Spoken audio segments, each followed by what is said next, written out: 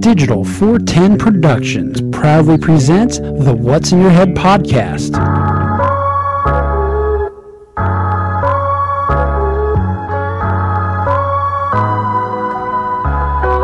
Digitized live from your company name here. Studios in Cape Coral, Florida.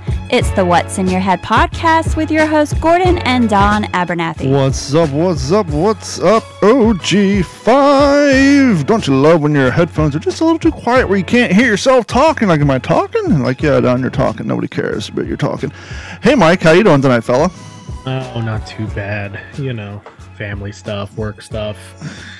We're just going to throw this out there right now for those of you who are going to be tuning in.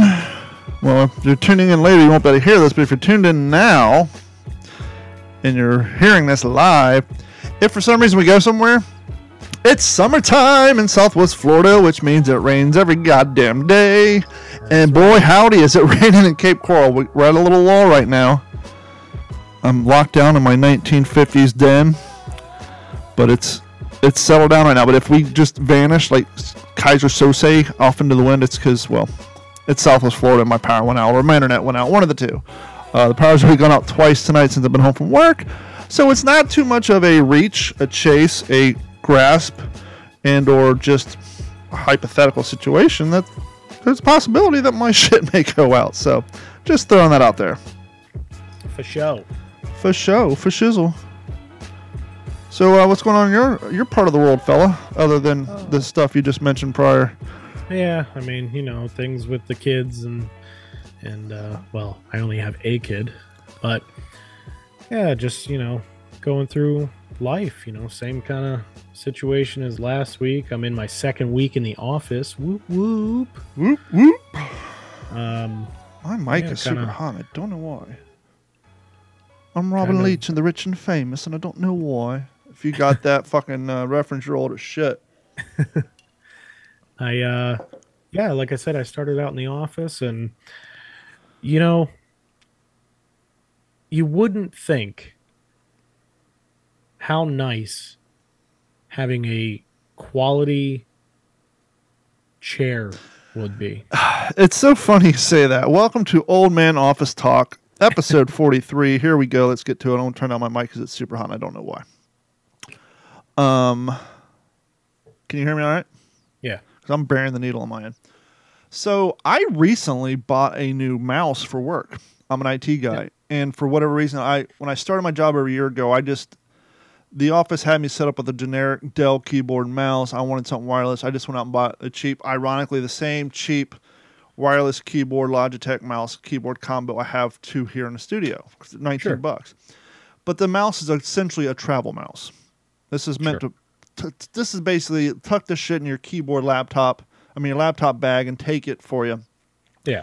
And so when you're working 8 hours a day on a travel mouse, you're basically, you know, you're not you're kind of up.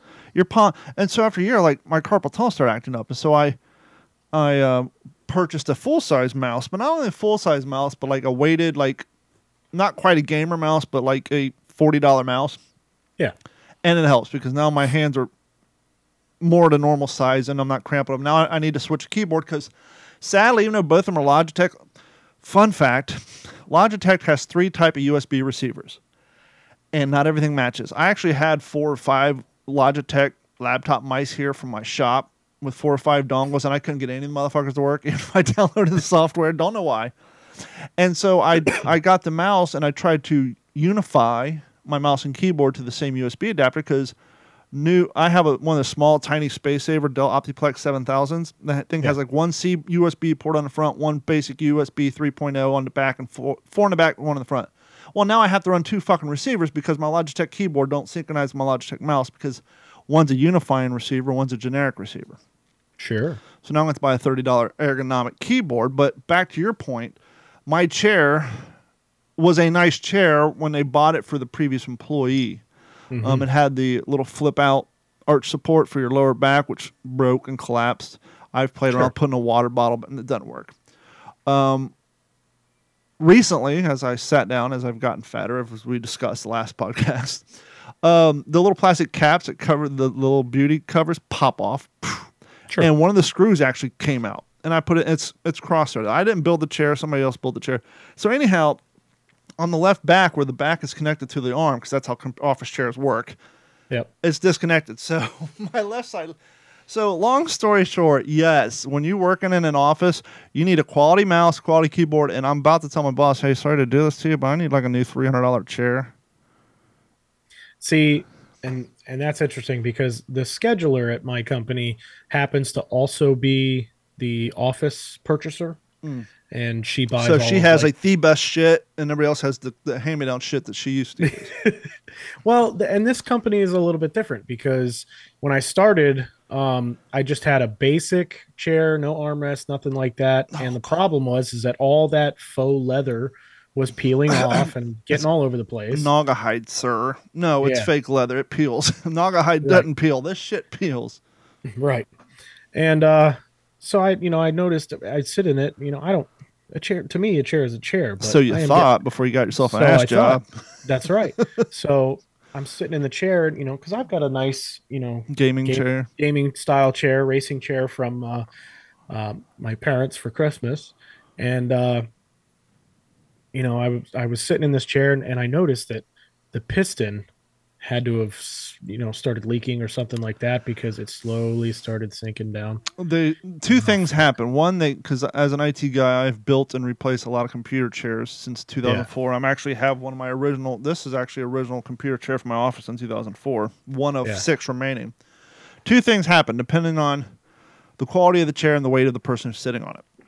One, after a while, the piston does leak. But more importantly, what tends to happen if someone is a little on the heftier side, the cradle and the plastic cross that makes up the bottom of your chair, because it's basically a plastic X with 4 casters in it, that cradle will actually start to crack or the bottom will break out and the piston will actually start sinking down till it gets to the point where the bottom of the piston is dragging the carpet. Yeah. And so you're slowly sinking, but it's not actually the piston itself. It's the piston is sinking into the equivalent of a sinkhole here in Florida or California until it makes contact with harder soil below the chair, and at that point, you just got to throw the fucking thing away. Yeah. So I went to them and I was like, look, this chair isn't going to cut it. Is there? I even said like I don't care. Is there another one that around the office that I can just grab? And they were like, there's a Craftsman stool on wheels out in the garage. Yeah. So I was like, is there just something I could swap out real quick just to kind of get back to work and do what I was doing? And when I talked to my boss about it, he was like, just go to, I'll just call her Steph. Just go to Steph and say, bitch, give me a chair. Hey, I need a chair, just pick out. And I went to her. She came back to me and she was like, hey, go on.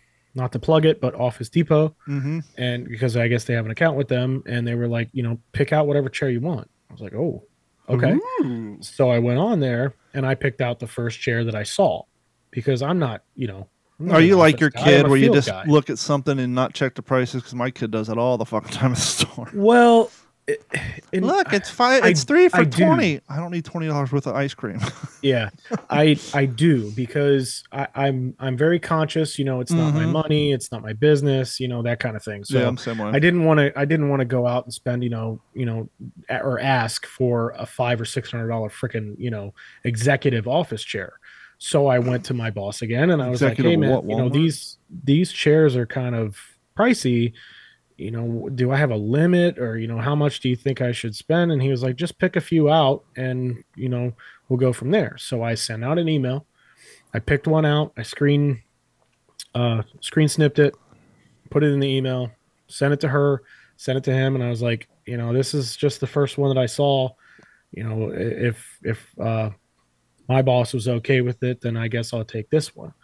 So he okayed it. And then she came back to me and she was like, well, go check with the training manager because he just got a new chair. I was like, all right, cool. So I checked with him and he was literally putting it together when I walked in there. And he was like, I was like, hey man, they told me to check out your chair. He was like, yeah, I'll be done with it in a few minutes. He was like, I'll bring it up to your office. You can sit in it and see how comfortable it is. I was like, all right, cool. So I sat in it, felt pretty good. told her she could go ahead and order that. She ordered it. Now, is it expected bad form to delivery. rip a shit in someone else's brand new chair? Yes.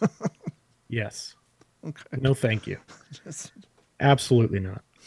So I went to her. I was like, yeah, I'll take that. That's fine. Let me tell you, it showed up today. Mm-hmm. I put it together. Mm-hmm. Did it come with the Allen wrench? Yes. Did you throw it in the trash and go get a drill with an Allen bit and to put it together yourself? Yep. So initially, because the first chair that I had a very fast piston leak. Mm-hmm. So I was like, well, fuck this. So, they told me there was a chair around the corner I could grab until mine came in.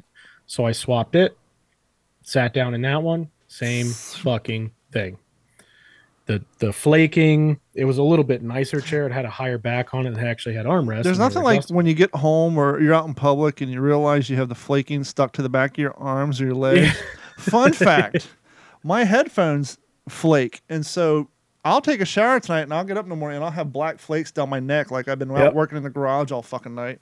Yep. And I'm like an artist now, like who just shows up in like clothes and dry paint. I'm just, fuck it. I don't care. Yep. I took a shower. The shit's still there. It clings. Whatever. So my chair showed up today. I put it together. I sat in it and I went, holy shit. I have never sat. It's made by Serta. Ooh, the mattress company. Yeah. I've never sat in a nicer office chair than the one that I have now. The chair I'm sitting in looked like it retailed on Amazon for about $200 prior to me getting there. Yeah. Now, if you're like me and Mike and a normal person, you're like, $200 is a lot of money for a fucking chair. Mm-hmm. There's nothing like listening to successful podcasts to remind you how poor you are. Yep. A couple years back, I was listening to a mainstream podcast, the new X chair. The luxury and office chairs. If you're spending 8 hours a day, much like me and Mike's been talking about, you want an X chair, X chair, X chair. Wonder how much this X chair is. It's on this show. I'm guessing about a fucking $1,500 chair. Built-in vibrator, built-in heat seat, or built-in fucking manual manipulator. The fucking chair base model was $4,200. Jesus. I'm like, holy hell. And this is the same type of podcast where like Tommy John underwear. Tommy John, you got to get yourself Tommy John underwear. Yeah. I have Tommy John underwear and I've replaced every pair of underwear I've had with Tommy John. Well, how many fucking pairs of underwear do you have? 3? Has anybody listening checked the retail price on a pair of Tommy John underwear? One pair, not a chub pack. A single fucking pair of Tommy John underwear? Aren't they like $40 or $50? $37 a pair. Yeah. So you're telling me you replaced all? So you have $200 to spend on underwear? I fucking don't. I can't bring myself to buy one pair, let alone replace my entire inventory. Right. Unless you're the type of guy who's rocking 3 pairs of underwear, and by Wednesday you're flipping them bitches inside out to ride it out until laundry day. Who can afford to drop $200 to $300 on new draws? Yeah. No shit. I have a hard time pulling the trigger at Walmart to pay $30 for 3. It's like fuck, $30 for one pair of underwear. Fucking yeah, 40. We're not quite at the level where I can go out and drop $4,000 on an office chair and $30 on a pair of underwear. Yeah. But I was reluctant to ask my boss for a $30 keyboard. Not that he would care, but I'm like you. It's like, no, I just can't. Well, like I said, I sat in the chair, comfy, first day in the chair. I don't think it's quite broken yet, but it was comfortable as shit. Fits underneath my desk, which is super key. Yeah, there's a lot to say about a chair that actually fits under the desk. And I was talking to the young cat at my office the other day. I said, I've done a lot of computer setups in the last 18 years, and people buy these high-end, custom-made cherry wood computer desks, and none of them are engineered by people who use or install computers. Yeah. Nowadays, it's a little different with all the wireless shit, but back in the day, it's like, well, I got to go out and buy you 13 USB extension cables to make sure your keyboard can plug into your tower because they put all the holes in the worst places.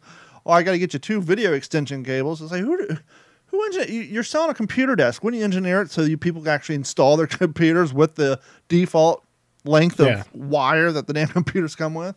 Yeah. And by the way, can my computer chair fit under the fucking thing when I'm sitting in it? Is that too much to ask?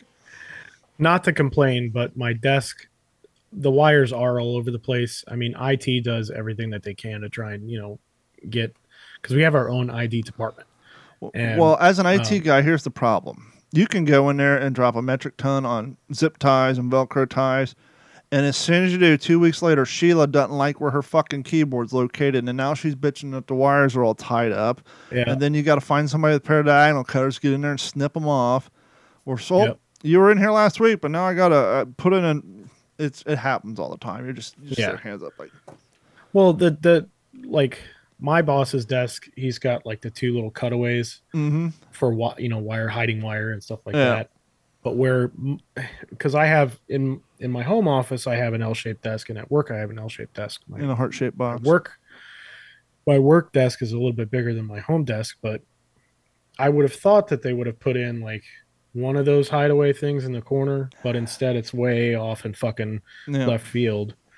And the only thing that goes through it is my office phone. When I worked at the radio station in my producer's studio, the console chair couldn't fit underneath it. So me and the waterman went out back, grabbed 4 cinder blocks, put 2 on each side, and raised the whole fucking console up the height of a cinder block.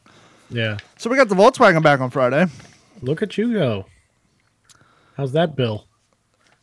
The bill was only my deductible, so I got off light. Yeah. Line items. Why did it take 54 days to repair the Volkswagen? Page 1. Page 2.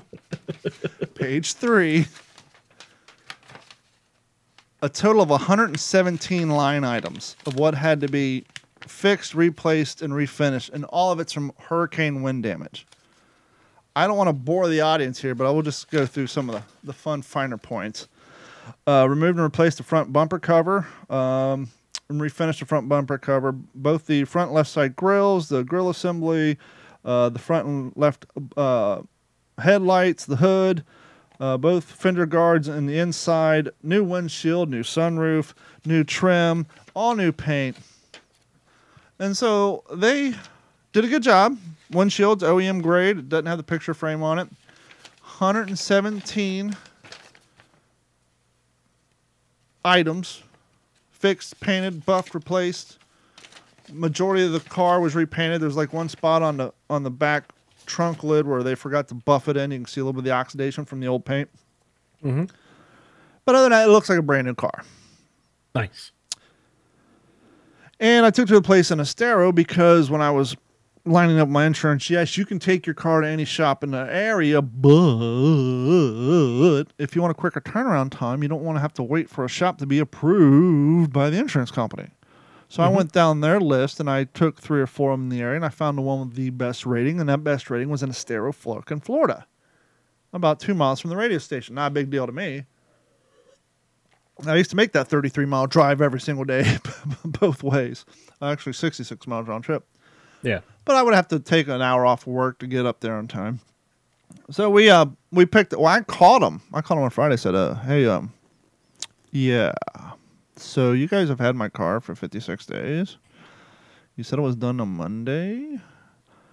You said you're waiting on payment from Progressive. I called Progressive on Monday. They said they're going to send out somebody on Tuesday. Today's Friday. Monday's a holiday, and I lose my fucking rental car on Tuesday. Now, the problem with the fact that I lose my rental car on Tuesday is the fact that you have both my cars in your shop. So if I don't have a rental car, I'm fucked. And give them credit where credit is due, because my car had been sitting, not being touched, hypothetically going through quality control for a week.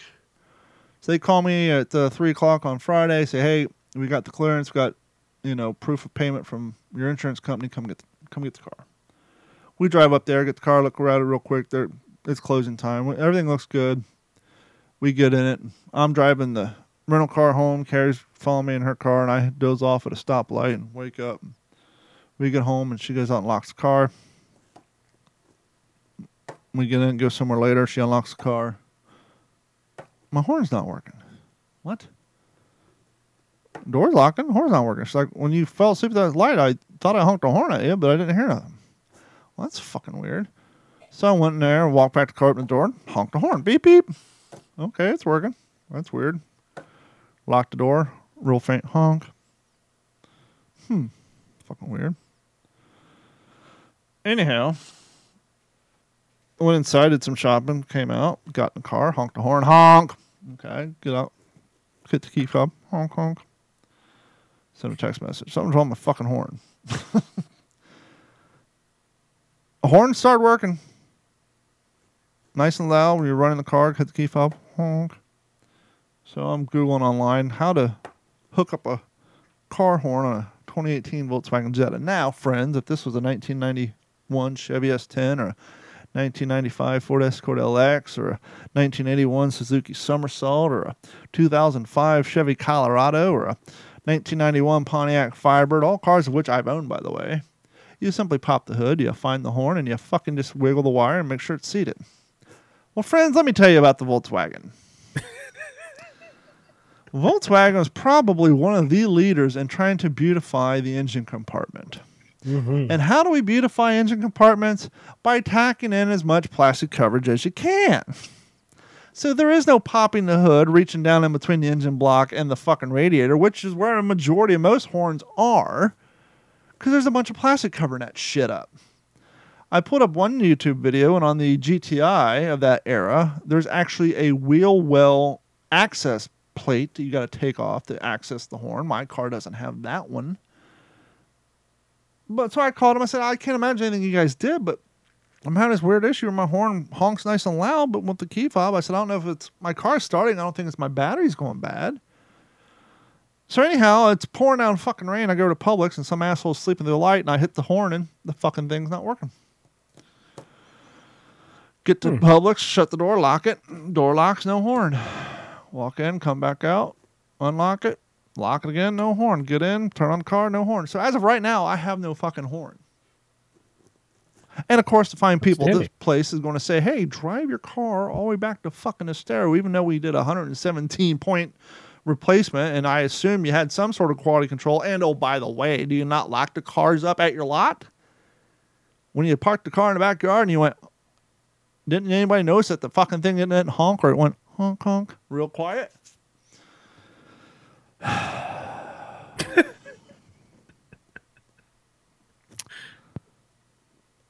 Could I be a dick? Yes. And say, hey, so my horn ain't fucking working? And they're going to say, well, bring it back. And I'm going to say, well, are you telling me to drive a non-roadworthy vehicle 33 miles? Because what's the first thing you do when you get a car inspection? What's the first thing they do when you pull in any Jiffy Lube? Test your headlights, test your turn signals, test your brake lights, test your horn. These are all things that you need to have a quote-unquote roadworthy vehicle. Mm-hmm. So are you implying that I need to risk life and limb driving 33 miles? Oh, and by the way, it's not like I'm going to pull in the parking lot and you're going to have Skippy slide out on a fucking creeper, take 3.5 seconds. No, it's going to drop off my car and come back 6.5 hours later, which means what? I got to take an entire day off of work because you guys failed to do your quality control and make sure my fucking horn was hooked up after you reassembled my car? Yes. Because I got to go get my truck hopefully this week. And once again, Carrie's got to take me, but it's not like while I'm checking out my truck, they're going to have Skippy slide underneath the Volkswagen with a creeper and hook the horn up real quick. You got to take the whole fucking front end apart again. Yeah. That's a lot of... But I would assume... foreign cars for you. I'm sure it has nothing to do with foreign. I'm sure they fucking didn't push up all the way on the clip when they reassembled it. No. I'm talking about as far as like the design and you know, not being as simple as just fiddle fucking with the wire. But I would assume, especially a place like this, it is a franchise, but it's a corporate franchise, that they have a checklist. Even when I was building ambulances and we had a quality control checklist, guess what we had to test? The fucking horn, both of them. The air horn and the honky horn. That is the official name, by the way. It's the honky horn. So, Jesus Christ.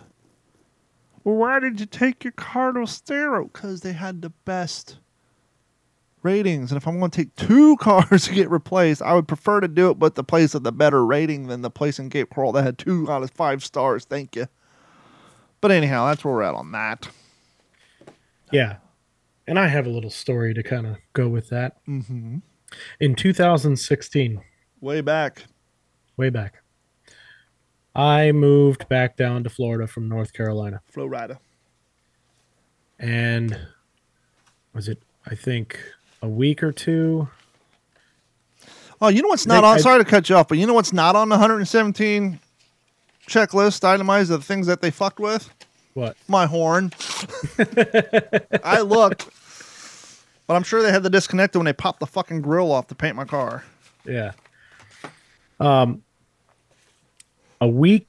was 2 weeks after I moved down here and a week after I started my first career here. And was working at a strip club really considered a career? Hey, now. Got to make your money. You weren't even the DJ. You were up on the pole. I was on my way home. It was like typical 5 o'clock in the afternoon. Mm-hmm. And I was on Bayshore. Mm-hmm. Getting ready to... I was coming up towards Slater. Mm-hmm. And the light turned. Right where the old fire department is. Yeah. And at the time I wasn't super familiar with driving here. I mean, even though I'm born and raised here and but in the 10-year span that I was gone, things have changed. So the light turned and I went, oh, fuck. Oh, fuck. And it was raining. So I come to a skidding stop, a little bit out into the intersection, just a little bit. Little Pete Rose slide. And about two seconds goes by, and just boom, a fucking dump truck ass packed my pickup truck. Ooh, that's scary. Yeah, hit me. Truck was fine for the most part. I mean, aside from the crinkling damage and stuff like that. So we pulled over into the gas station right there, and we kind of did the back and forth and whatnot. He had insurance, which was lucky. Little did he know you didn't. Yeah. But the bad part about that is that we both had the same insurance carrier. How is that a bad thing? Because they took their sweet ass fucking time. Fun fact, when Carrie got her first Volkswagen, we had a month, and I was driving it because my truck was broken down. I was taking a laptop back to a customer, and luckily I had it sitting on the floorboard. Mm-hmm. Sitting at a light, there's a Lincoln Navigator behind me. Light's red. She's one of these people who don't watch the light. She watches the traffic. Yeah. And there's a little funny thing that happens with the left turn lane. It gets a green arrow before the other lanes.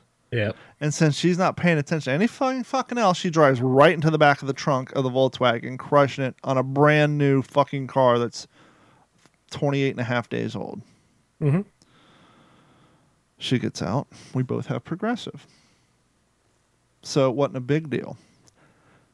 She looks at me and says, "Do you have a cell phone on you?" I said, "Sure, why?" She's like, "I need to call my computer guy. He's on the way to my house to drop off my laptop.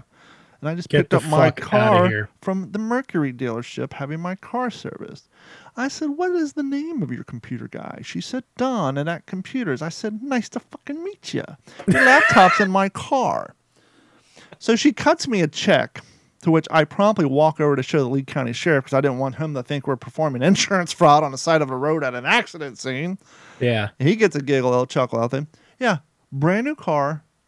Got the entire trunk crushed in by a Lincoln Navigator that was just picked up from the dealership. And we both had Progressive. And so it got done rather quickly. But, yeah. See, in my experience, it took a lot longer.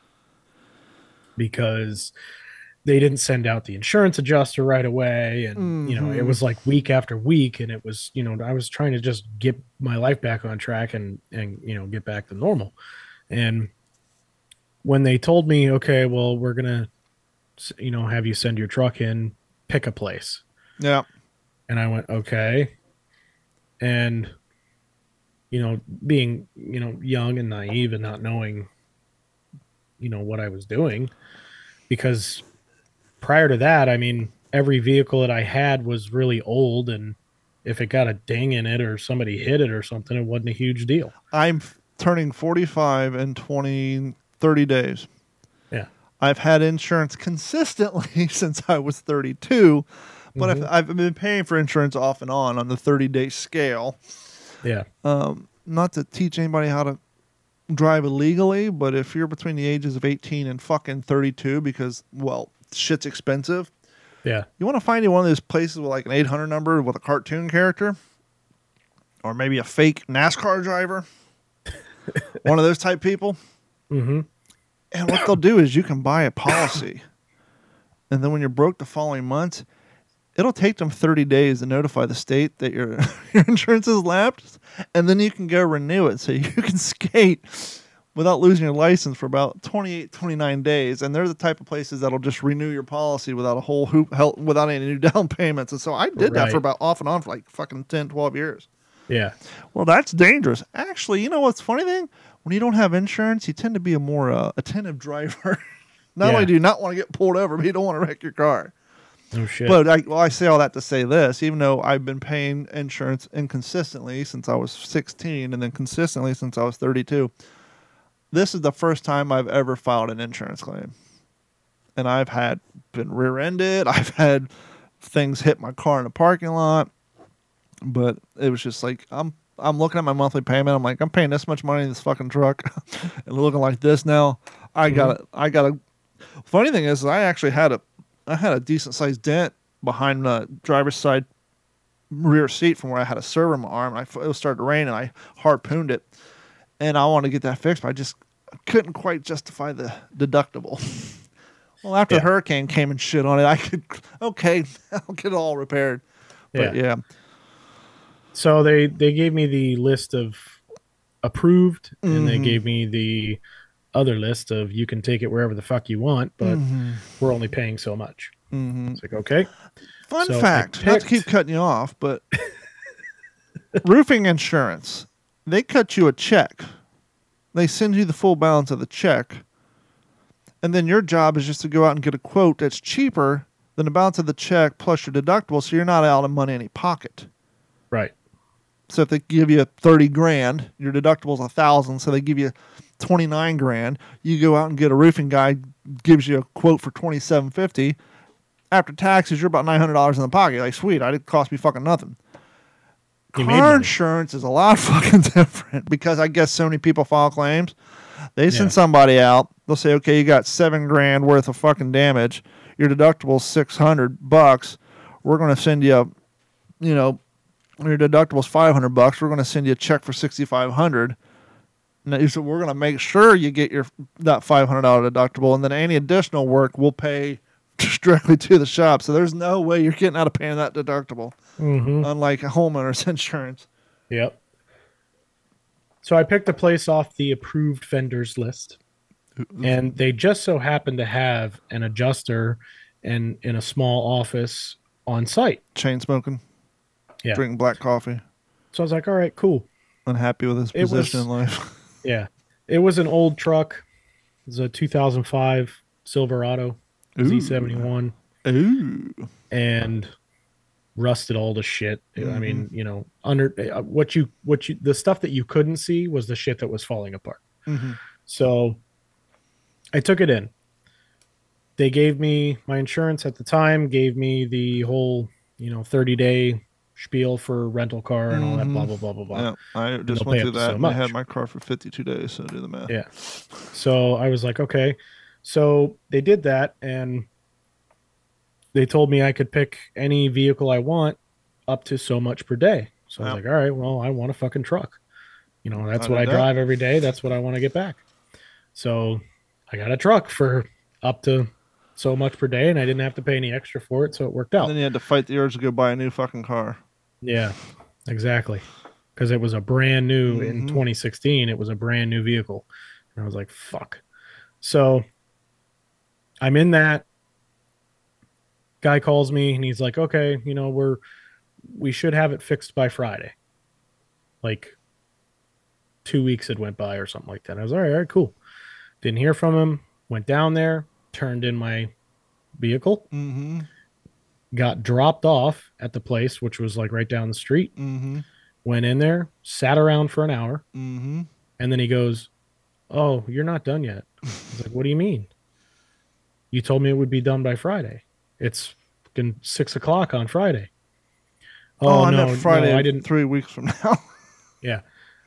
So I was like, I was, confused and didn't understand it and everything like that. So I was like, all right, well, so I got a ride back up there. I still had time left on my rental. Got another rental truck. It was a smaller Nissan Frontier. Mm-hmm. And I ended up, another 2 weeks went by. He's like, all right, for sure, it's going to be done this Friday. I will call you. It's like, all right, cool.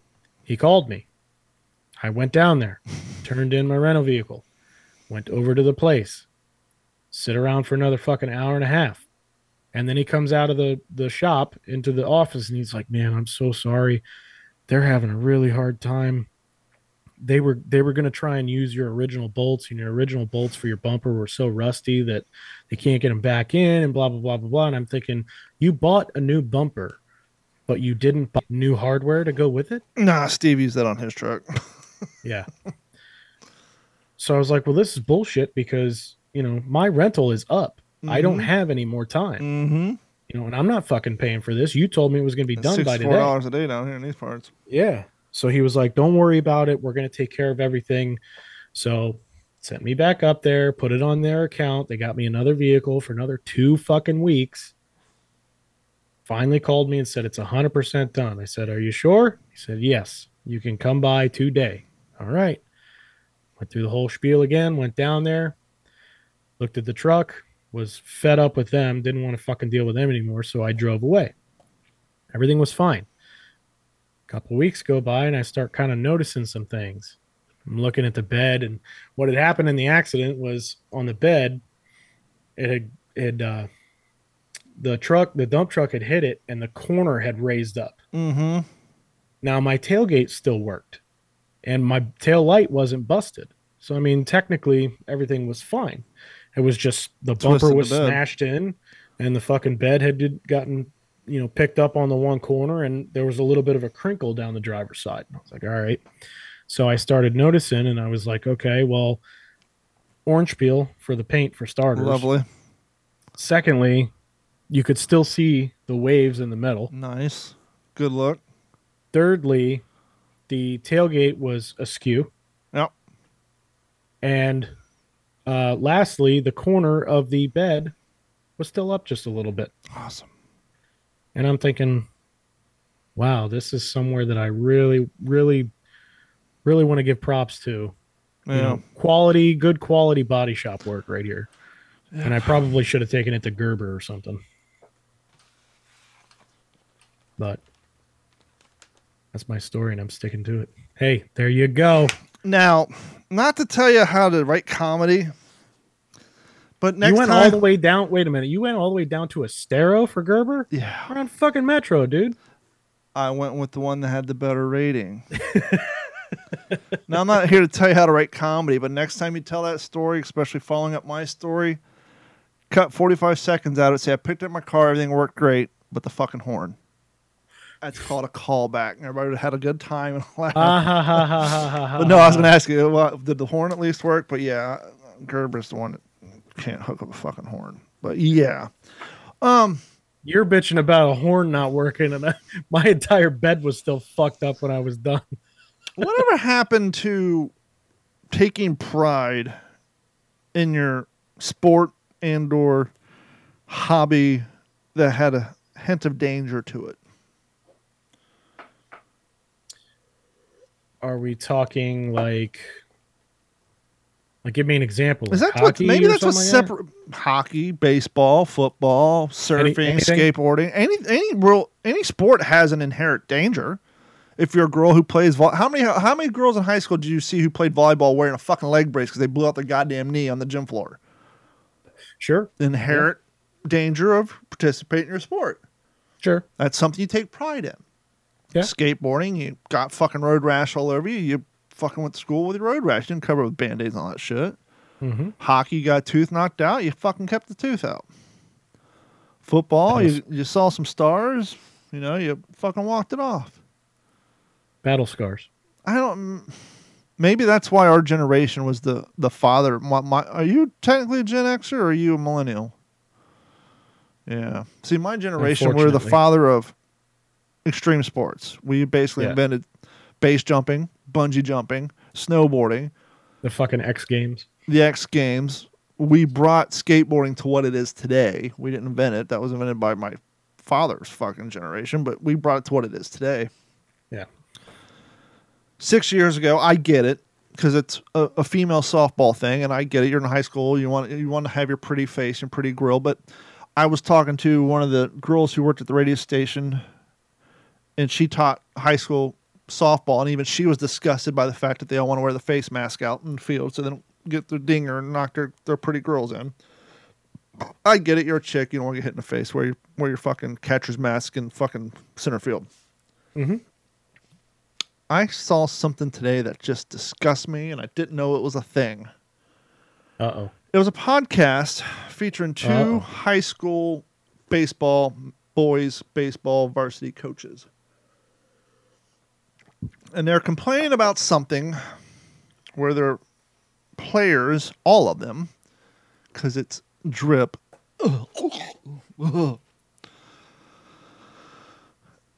drip, to wear sliding gloves in their pocket while playing the field. You're probably asking the same thing I asked. What the fuck's a sliding glove? They want to do this because the major leaguers are doing this. We went from Babe Ruth smoking, chewing dip, eating fucking raw red meat, and waddling out to the goddamn home plate and calling his shot and fucking hitting home runs. We went to Tommy Lasorda fighting fucking umpires and being fat and sloppy. We had Pete Rose doing head first slides on every fucking base. Every kid would recreate that in every gravel sand lot around the country and get all kinds of stones embedded in their hands. Fucking Nolan Ryan, the strikeout king, went until he was, what, like 46? Mm-hmm. You got hockey players playing with broken femurs. Major League Baseball players, because they don't want to hurt their piggies, are wearing now something called a sliding glove, so that when you slide to steal a base, you put a little oven mitt on your leading hand so that you don't accidentally stub your finger on the basey base. Get the fuck out of here. In that case, I get it. You're making millions of dollars a year, especially if you're like a pitcher. Maybe you might be able to not swing the bat if you have a broken piggy. Even though the guys who've been playing for the last 100 years, they were able to fucking do it just fine. You know, first it started with the fucking pad for their arms so they don't get hit with a wild ball. You know, don't get hit with a fastball in their bicep. Now they're wearing fucking streamlined oven mitts when sliding into bases so they don't stub a finger. And of course, all the high school kids see this, and the middle school kids and little league kids. And so they're not just wearing a sliding glove when they get on base, when they're a base runner. They don't hit the ball, get the first, put the sliding glove on like Willie Mays Hayes. What was it? He hits like Mays and runs like shit. Oh no, he hits like Mays, but yeah, whatever the line was. They wear it in their pocket, hanging out like a flag while playing the field when they're not up to bat, because it's stylish. It's cool. It's stylish to be a fucking pussy. When we grew up, the only time we wore helmets and knee pads when we were at skate parks that fucking required them. And you got an entire generation of people who know how to fall. We've talked about on this podcast before, me and Gordon and Dave. If you skateboard, snowboard, bike, doing anything that's extreme, you learn how to fall. Mm-hmm. Because you don't want to fuck yourself up. Yep. So yeah, if you're riding a half pipe, you're riding a bowl, put on a fucking helmet. You're doing kick flips out in the street, take the fucking helmet off, learn how to fall. Well, and, you know, one good fall, that's all it takes. Especially like skateboarding or something like that, that'll learn you real quick. Mm-hmm. You learn real quick, okay, maybe I shouldn't put my hand out like that. The last time I counted, I was like about 9 different places. Last time I counted when I was a freshman in high school, I lost count around 73 scars that I had acquired from skateboarding since I was in 3rd grade. But yeah, I saw that. I'm like, wow, sliding gloves. That's fun. I mean, next you're going to tell me that we're going to get rid of metal cleats again. Yeah. We're going to go back to wearing fucking Chuck Taylors. Did I give you the update on the walleye fishing guys? I think you did 2 weeks ago. I think you said you were actually going to give him a kayak. No, not that. Not those guys. Talking about the walleye fishing guys. The guys who got arrested for putting. The weight gate. Yeah. Anyhow, they got like, I think 30 days in jail, and the one guy lost his $100,000 fishing boat. But yeah. What you get? Remember, we'll do this one first. News you really need to pay attention to. If I would say the BRIC countries, would you know what I'm talking about? The BRIC countries? BRICS, BRICS.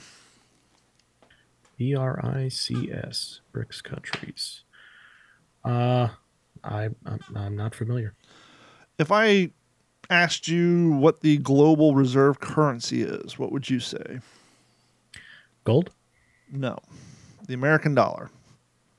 Back in the day, we made a deal with the OPEC nations that oil and fuel would only be sold in the American dollar. And basically every financial institution around the world, bank-wise, their reserve currency, meaning doesn't matter if you're in Sweden, England, fucking Russia, all the national banks, their money is backed up and stabilized using the American dollar, which is why we often have a better rate than most countries. That's why the dollar is worth more than just about any currency in the world. Well, as you may or may not know, if you don't watch the news, which I get the desire not to watch news because it's all fucking shit, but this is news you need to be aware of. And this has been going on for 4 or 5 months. BRICS stands for Brazil, Russia, India, China, and South Africa, and now along with 34 other nations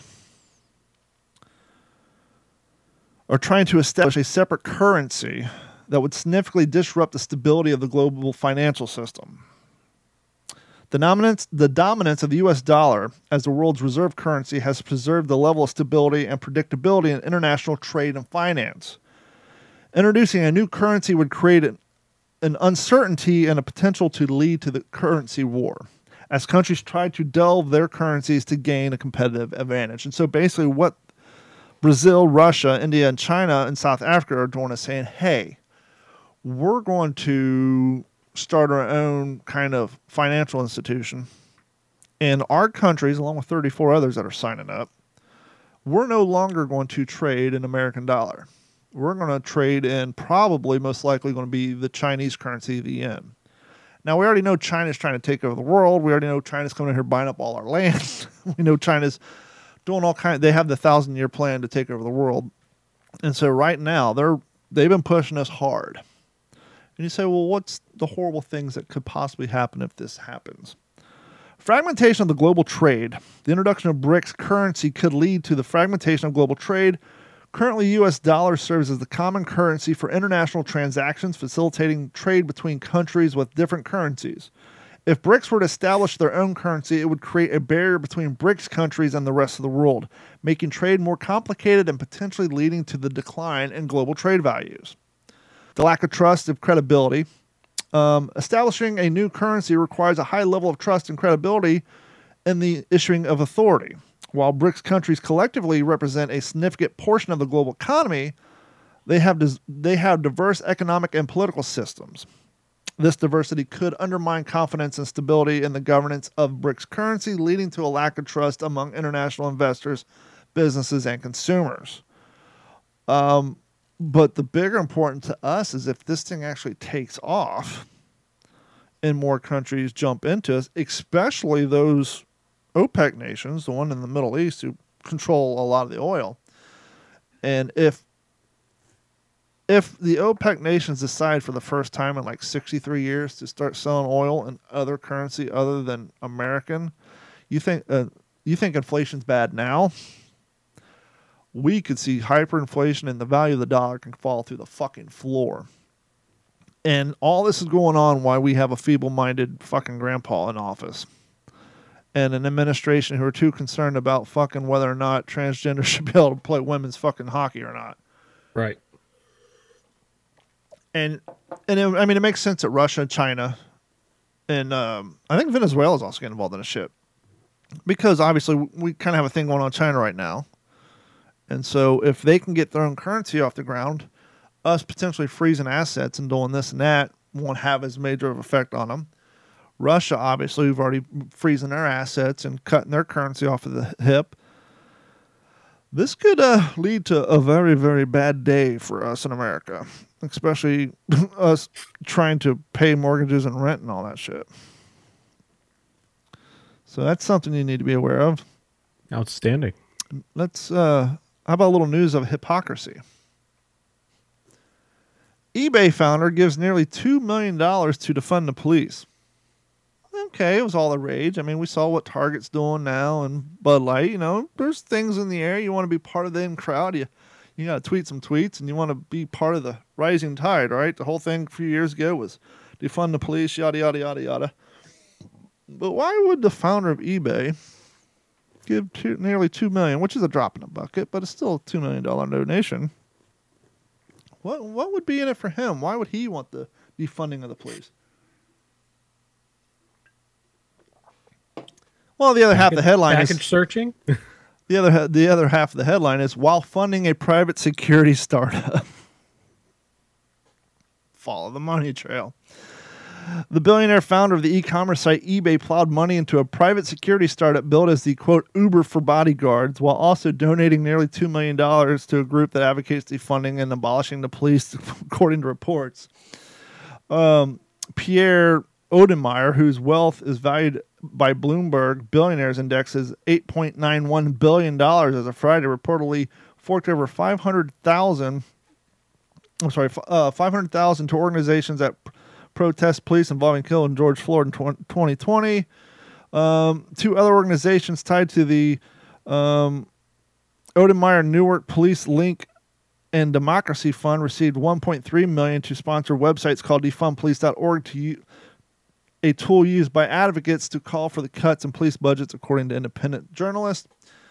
Then he donated $300,000 to a movement for Black Lives, to an organization that describes itself as abolitionist coalition reporting FANG, who prior to becoming an independent journalist worked for years and reported for The Intercept, a news site founded by Odenmeyer. When we say defund and abolish the police, we mean that exactly, the movement of Black Lives wrote in a recent statement. So this guy's basically saying, hey, if we minimize the police forces, they can hire my crew, and I can make a shit ton more money. Capitalism. Crony capitalism, let's be fair. There's a difference. I'm a capitalist through and through. But I believe in making appropriate profits on work and our goods and services rendered, not doing something like where I buy stock Meta and then use my power as a politician to try to outlaw TikTok, which is eating Meta's lunch, thus driving the stock value down. How is that even fucking legal? And it's both sides. It's both sides of the party doing it. Even Dan Carlson is stocking Meta. I don't get what's going on in the world, Mike. Me either. Did you hear about the white supremacists who crashed a U-Haul truck into the White House? I did. Had a Nazi flag on him. Yep.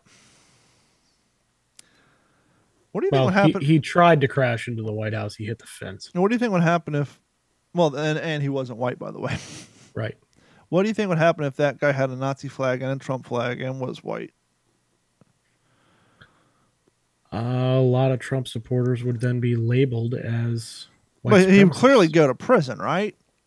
Yeah. I mean, we got nutballs who walked around the Capitol building taking photos, getting 6 to 10 years in prison for January 6th. Yeah. And so I would suspect that this fellow would get arrested too, as he should. You're wrecking the fucking White House. The alleged neo-Nazi accused of ramming the rented U-Haul truck into the White House security barriers will be held in federal jail pending detention hearing next week, according to the reports.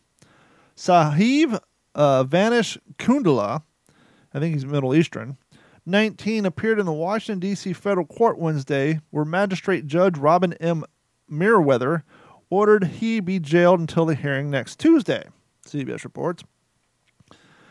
Kandalua from Missouri slammed a box truck into the barriers along Lafayette Square, just steps from the White House late Monday, U.S. Park police officer said. He had allegedly planned the attack for 6 months. Not a very good plan. With his goal to, quote, according to him, because this is how democracy works, to get to the White House, seize power, and to be put in charge of the nation. Because this is a Hollywood movie or a monarchy, right? You just kill the king, and all of a sudden you're in charge now, right? Yep. That's how it works. Kandaloo was accused of threatening to, quote, kill the president if that was what he had to do. And he praised Nazism and Hitler. He was originally charged with threatening to kill, kidnap, and inflict harm on a president, vice president, and or family members, as well as assault with a dangerous weapon, reckless operation of a motor vehicle, trespassing, and destruction of federal property, the U.S. Park Police said. Fair enough. Story over. Story was over. We won't be talking about it. Right. Clearly the guy's a fucking nut. Right.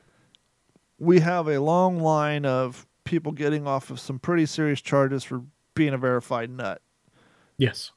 You think you can walk into the White House, kill the president, and all of a sudden we're going to bow down and say, here you go, sir. What do you want to do?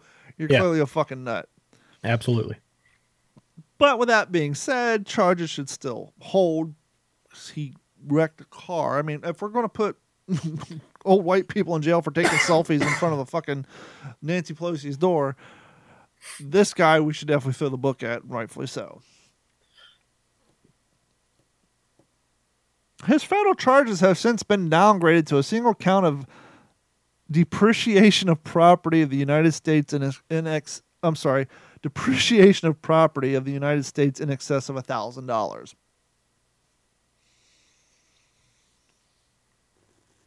He was originally charged with threatening to kill, kidnap, or inflict harm on the president, the vice president, or family members, as well as assault with a dangerous weapon, reckless operation of motor vehicles, trespassing, and destruction of federal property. But now it's all been downgraded to a single charge of depreciation of property in the United States of excess of $1,000.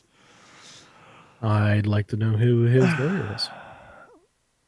Kandula, a self-described unemployed data analyst, was taken into custody after ramming the barriers with his vehicle just before 10 p.m. on Monday. And as Mike said, he did have a swastika in his truck. He struck the barrier once before reversing the box truck and launching towards them again, ramming the structure for a second time, according to the statement and facts released on Tuesday. Certainly. He then allegedly hopped over the driver's seat and went to the back of the smoking truck. Quote, the officer watched as Kandula removed a red and white flag with a Nazi swastika in the center from the back, his black backpack, and was carrying it, document states. No one was injured in the crash. No explosives were found inside the vehicle.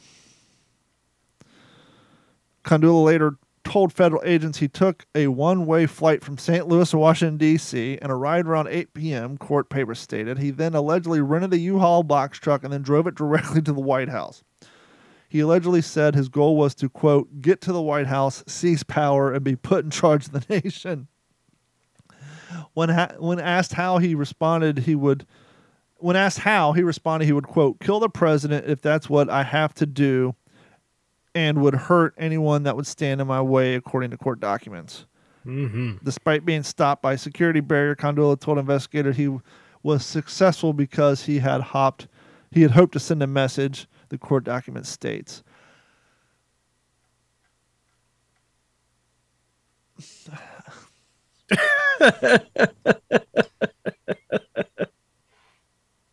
So you can plan this for 6 months. What a wild fucking ride that is. Save money, buy a one-way ticket, spend $20 on a U-Haul. His swastika flag probably cost more than that. Yep. ram his vehicle into the White House, create chaos, exclaim his objective was to kill the president and anyone who stood in his way and seize power to control the nation. And his charges were downgraded to destruction of property over $1,000. Yep. Okay. Sounds on the up and up. If he only had a Trump flag in his thing, he'd gotten the deserved 10, 15 years in jail as he should have got for, yes, I know it's a bit of a reach to say a attempted coup, but in his crazy mind, that's what he was trying to do. So what are we saying? As long as you're a fucking nut, you can just ram shit into the White House and you're good to go? I guess so. Problem solved. Yeah. Problem solved. Wow. You can get a Hindu swastika garden flag for $12 on Amazon. Well, see, that's the problem with crazy people. The swastika has been around a lot longer than Hitler. It is. Has, yes. It was a Buddhist symbol of prosperity. The Native Americans used it. And fun fact, I want to say the 3rd, maybe the 4th Infantry Division of the United States Army used it in World War I. And it wasn't until Hitler and the Nazis came out that they said, yeah, we're going to change our division logo. And so, rightfully so, we can't go around flying swastikas. Well, the same thing kind of happened with the Gadsden flag, right? The Don't Tread on Me flag. Mm-hmm. Thing's been around for 200 years.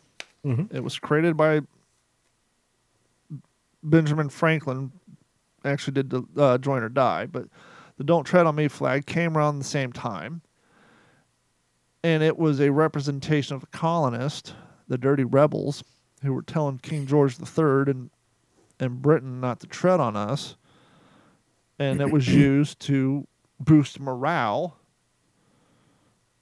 and used as a patriotic symbol through the Revolutionary War. Obama got in office in the early 2000s. A bunch of people who didn't like him started the Tea Party movement. They hijacked the name Tea Party, and they all started flying Gadsden flags. Don't tread on me. And it got to the point, by the end of time Obama was out of office, there's people getting sent home from work for being racist for having Gadsden flags because the flag was co-opted by a group of people who some may like or some may not. But my point being is now you got to be careful where you fly that flag because the meaning of it has been hijacked. Yep. And living here in Florida, we see this all the time. And I actually had a discussion with somebody who was born in Florida. The Confederate battle flag. Otherwise known as the rebel flag. Otherwise known as Confederate flag. And down here, you'll see Southerners with the sticker with the Confederate flag that says heritage, not hate. And as a historian, I get it. It was a Confederate battle flag. It was not a Confederate flag. It does not represent racism or slavery or anything else. However, that flag was co-opted by a bunch of racist fucks called the Ku Klux Klan. And it was used when confronting Martin Luther King and other prominent people who were trying to fight for people's civil rights, rightfully so. And as somebody who grew up in Kentucky and Ohio, I told this person this. Anyone who openly flew that flag would most likely drop the N-bomb when watching The Cosby Show or The Cops. So yes, that flag is represented by the world's worst fucking people. So even though it may have stood for something a long time ago, it no longer does. So let it fucking go. Because the world's worst people are in love with that fucking flag. Maybe you guys need to take it back. Maybe you guys need to rise up. Maybe all the smart, non-racist Southerners need to rise up and have like a public battle against all the fucking ignorant, fucking racist people to take your flag back. Maybe that's what's going to need to happen. But yes, shit gets co-opted by evil assholes, and you just got to let it go. Fun fact. the swastika as prior to Hitler and his cohorts was the let's see, before the 1930s, the division's symbol was a red square with a yellow swastika, a tribute to the large Native American population in the southwestern United States. What division was that? That was the 45th Infantry Division of the United States Army. Yeah, World War I. Active between 1923 and 1945, and then again between 1946 and 1968. Well, people don't realize who don't research World War II. Hitler did not have a creative original bone in his fucked up body. There's an interesting book called Hitler, The Pathology of Evil. And if you read this book, you like, okay, first and foremost, Hitler clearly hated himself. Rightfully so, because he's a fucking shitbag. But like the first laws he invoked when he took power, first and foremost, rule number one, Hitler was convinced that his mother was not his mom. He was convinced that his Jewish housemaid was his mother that his father had an affair with, even though it wasn't true. His mom had Munchausen by proxy, but not in a way where she abused him, but in a way that like he can never do anything wrong, and like not really Munchausen, but like way it was explained in her mind, he can never do anything wrong, and in his dad's eyes, he can never do anything right. Yeah. So like the first law he passed is Jewish girls between the ages of 12 and 35 cannot work in a Gentile's house, i.e. the breeding years. And like the 4 of the laws he passed, like if those laws were in place before he was born, he would have never been born. It was like he was creating laws that would have prevented him from ever being born. The guy was a fucking psychopath. But he was not creative in the least. The whole Hitler salute, Sieg Heil, I'm not going to do it because I don't like people getting pictures of me. But where you put your hand up, do the whole thing, he stole that from Mussolini, the dictator of Italy. So he stole that. There's a famous watercolor that he was in love with. It was a guy on a horse. It was like the Dark Knight or something. And the guy had the little Charlie Chaplin little duster, so he adopted that and the comb-over haircut. And like and then he obviously stole the swastika from the Buddhist. And like so his whole personality, like everything was just hodgepodge, stole from whatever he could. Yeah. So I mean the guy was a narcissist, which is ironic because he hated himself. He's just a complete fucking loser. But yeah, so that's shit gets co-opted. It's and we're dealing with that now, right? You saw the reports where like 3 years ago the FBI put out the symbol of new extremism in the United States. The Betsy Ross flag, the join or die symbol, basically all the patriotic symbols from the Revolutionary War that we used to fight against King George III and the government are now being held. Oh, if you have a Betsy Ross flag, a Don't Tread on Me flag, or join or die, you're clearly a terrorist organizer. And it's like, okay, here we go. Whatever you say. So basically what you're saying is any icon that was a symbol of patriotism 30 years ago, basically the patriots are now the dirty rebels. Ladies, we need to have a discussion. Uh-oh.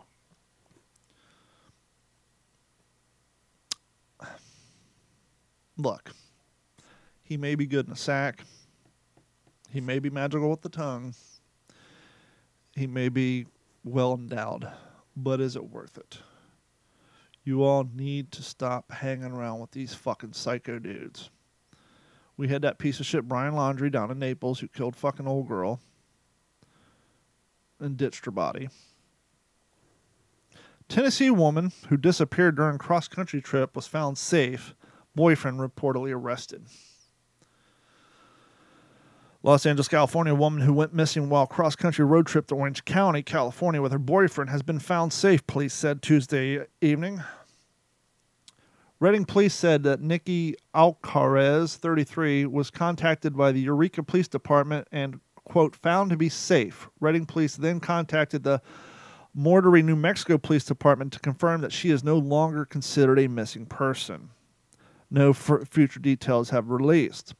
The Alcarez family had said they believed her to be in danger. She was believed to have been spotted at a Walmart over the weekend. Her boyfriend, Taylor Dickship, was reportedly arrested, according to local police, through details on that aren't.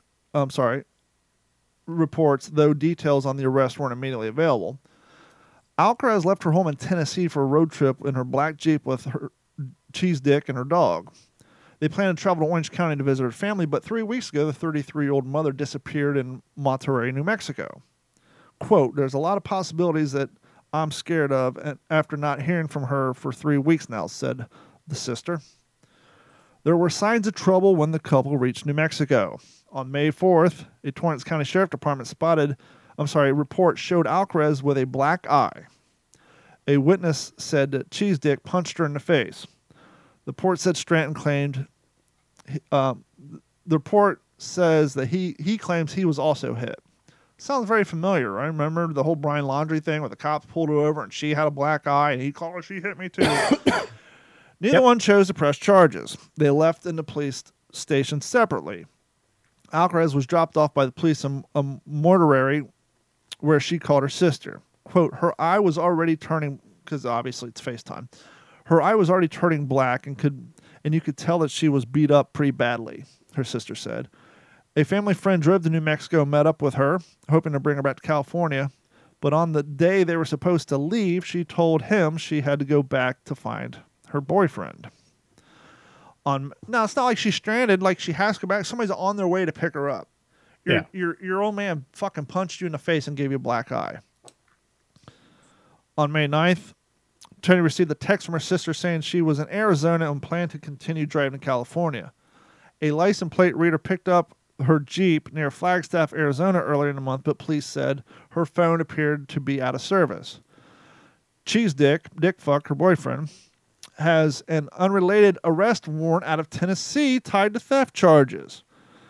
He has not been seen since their interaction with the Arizona police. So she went missing for 3 weeks after a FaceTime with her sister with a black eye.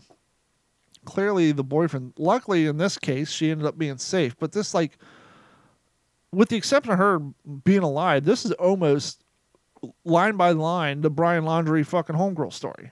Yeah. And I don't get these chicks who stick around with their dudes, who not only beat the shit up. How many times have you seen the scabby fucking meth girl walking down the street, a homeless girl, and she always has some scabby methed out dude?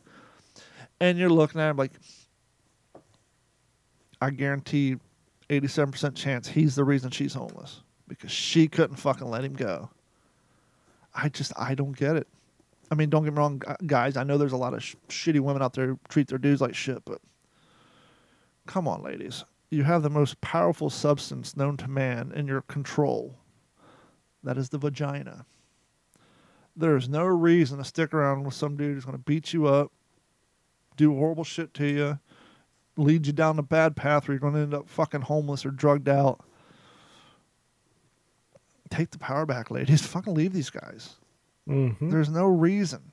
And this chick's lucky. She didn't meet the worst case scenario, but yeah, there's a fantastic song I would love to play, but I'd get hit with a copyright infringement. It's by a group called Atmosphere out of Minneapolis. Yep. And this song should be the national anthem for Domestic Violence Awareness Day.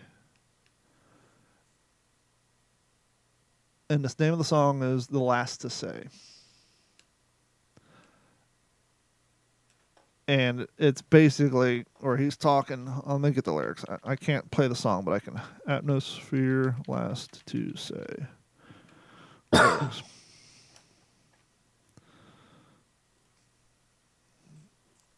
I won't rap it, I'll just read the lyrics. And I don't even think it's, I don't know if it's the Domestic Violence Awareness Day, but it should be. And this, like, as somebody who was, like, grew up in this situation, not with my dad, but one of my mom's boyfriends back in the day, that shit hits home. Mm-hmm. As far back as he cares to remember, he used to see his old man lose his temper, and Mama's pretty face would catch it all. On a regular basis, the nest would fall. But he was always safe from his dad's rage because Mama sacrificed in his place.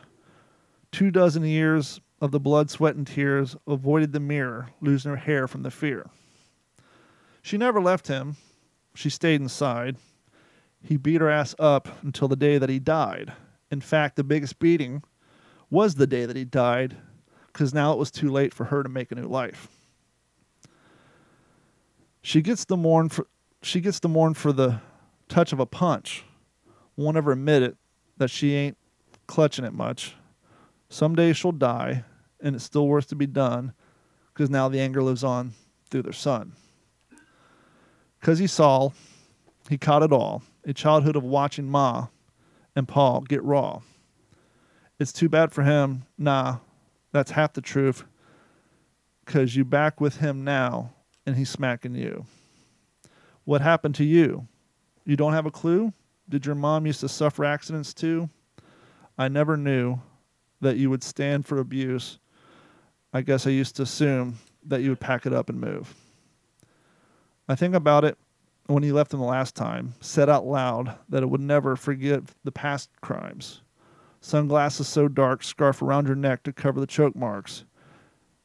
And since you've got to justify returning, you convince yourself that he's just a hurt person.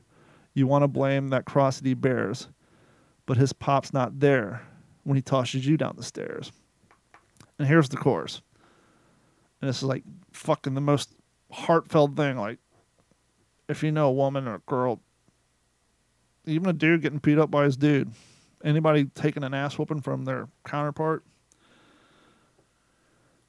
let me be the last to say, please don't stay. Let me be the last to say, you won't be okay.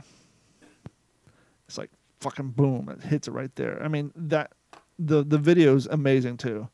Yeah. But yeah, so, let someone in your life be the last one to say, time to move on, and take them up on that shit. And just, it's scary. You may have your entire financial, and you may have burnt bridges with your family, but chances are if you go back to your family and say, hey, I'm leaving, dickhead, chances are they'll rebuild those bridges pretty quick. Yeah. And give you a place to go, so you're not in that sticky situation anymore. Yep. But yeah, it's crazy that people are willing to put themselves in that situation, especially when they have kids. Yep. But anywho, boy, I brought the show down, but that's what we do here on the What's in Your Head podcast. We talk about what's in our head. And I was reading that story right before the show. I'm reading, God, this is just like the Brian Laundrie story. Mm-hmm. Except for, luckily, that dickhead killed himself and got chopped up by alligators. For show. Found a cool saltwater place to go fishing. Saltwater? Mm-hmm. Brackish water-ish.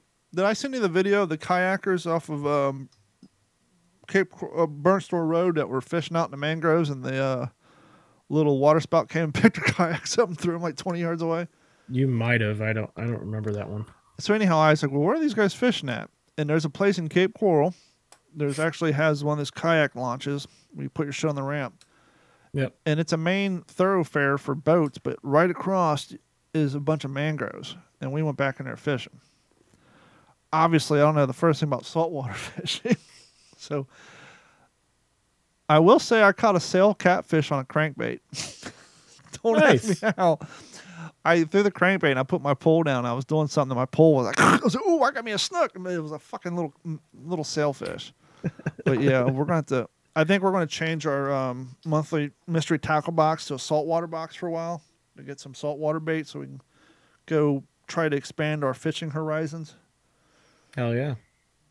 I will say it's kind of nice to be out on the water for 6 hours not having to worry about alligators. Yeah. But, saltwater fishing I need to get into. It's fun. Yeah. It's like I said, I've been trying to get the boat ready to go and up and running and shit, but the thing that holds me back with that is just the waterway. I don't want to be going 30, 40 miles an hour and then all of a sudden there's a broken piling inside my hull. You know what I mean? Yeah, or a house or a car. Yeah. Maybe that's a good point, because I was talking to my boss. He's like, we took the boat out on Memorial Day weekend and the fucking waterways were dead. He's like, no one was out there. Yeah. And I was like, well, it's weird because we went to the mall. No one was there either. I was like, I don't know if everybody's staying home barbecuing or what, but maybe that's why. Maybe people worry about damage to their boats.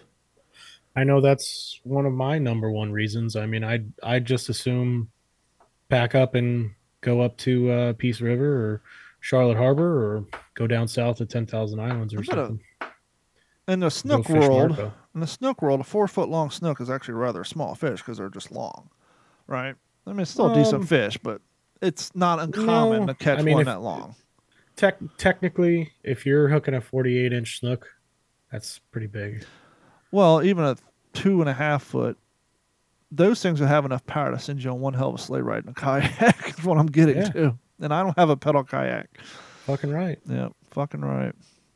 Even like, 18, 19-inch snook, I mean, that'll pull you around. They got, they're strong little bastards. Yep.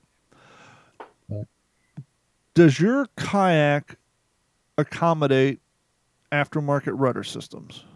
Yes. Buy one. I did see your video. Despite my anger, frustration, hatred, and pain, I did get another email. I got to flip the spring around because it was assembled backwards. That's the problem, which I already took the spring out once because when adjusting it, it popped out of spot. Yep. But all that aside, and the fact that I got to adjust the lines again, it's game changer as far as tracking. Just the fact that, just sitting in the water when it's windy, your boat maintains its course.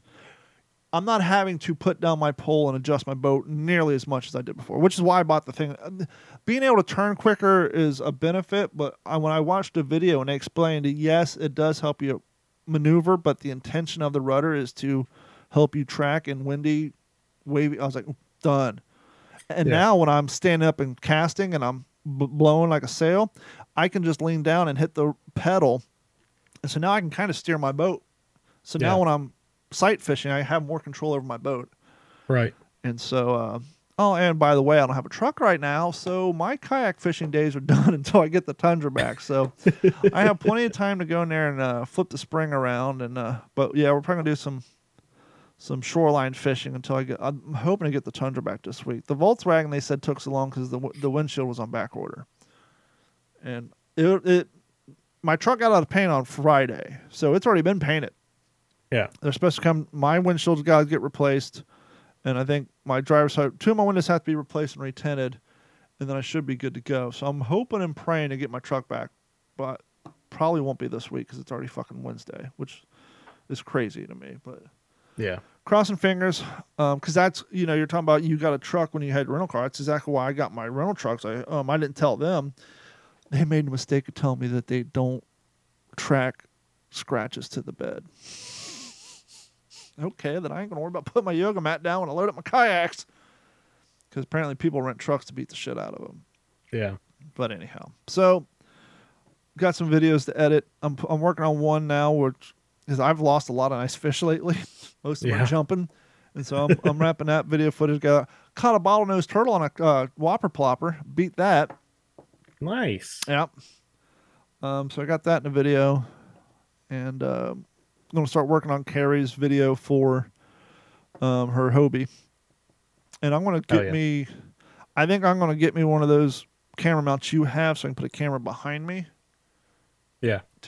I might lose the head camera for a while until I get my third camera repaired. But just to change up the camera angle a little bit. I've seen some other people doing that where they don't have the body camera on, and it works just as good because they got the front facing and the one behind them kind of shooting over the shoulder so you can see their full body in front of them. So I might. I think if we're gonna go with like a branded one, it's like $70 on Amazon. Like that. Yeah. Okay. Because the one that I got, it was a gift, but it's stationary. So I mean, you can fold it and kind of maneuver it however you want to, but it doesn't extend. Yeah, no, the $70 one I'm looking at is Yak Attack, and it's the ball jointed one, so you can adjust it out, but it's two pieces, and so you can kind of adjust it out and adjust it this way. So it's actually made up. It breaks. It's about 4 feet tall, and so you can kind of really stick it out. My only concern is I might put it on the left side of my boat because I cast over my right shoulder, and I don't want to whack it. Yeah. And I did get a new mount for my front one. The old front one I used to just stick on with the sticky tape and it kept popping off. Yep. So I got the Yak Attack 6-inch mount. And so it's now 6 inches up, so it'll get a better camera angle on the front as well. Nice. But anyhow, that's what we're working on. Hell yeah. Real quick, we haven't given away the second bag of coffee yet, or the coffee mug for the Patreon members. So if you haven't done so, head over to d-410.com or what'sinyourhead.com. Click on Patreon. It's $1 a month. We're going to give that bag of coffee along with the What's the Scuttlebutt coffee mug on What's the Scuttlebutt next week.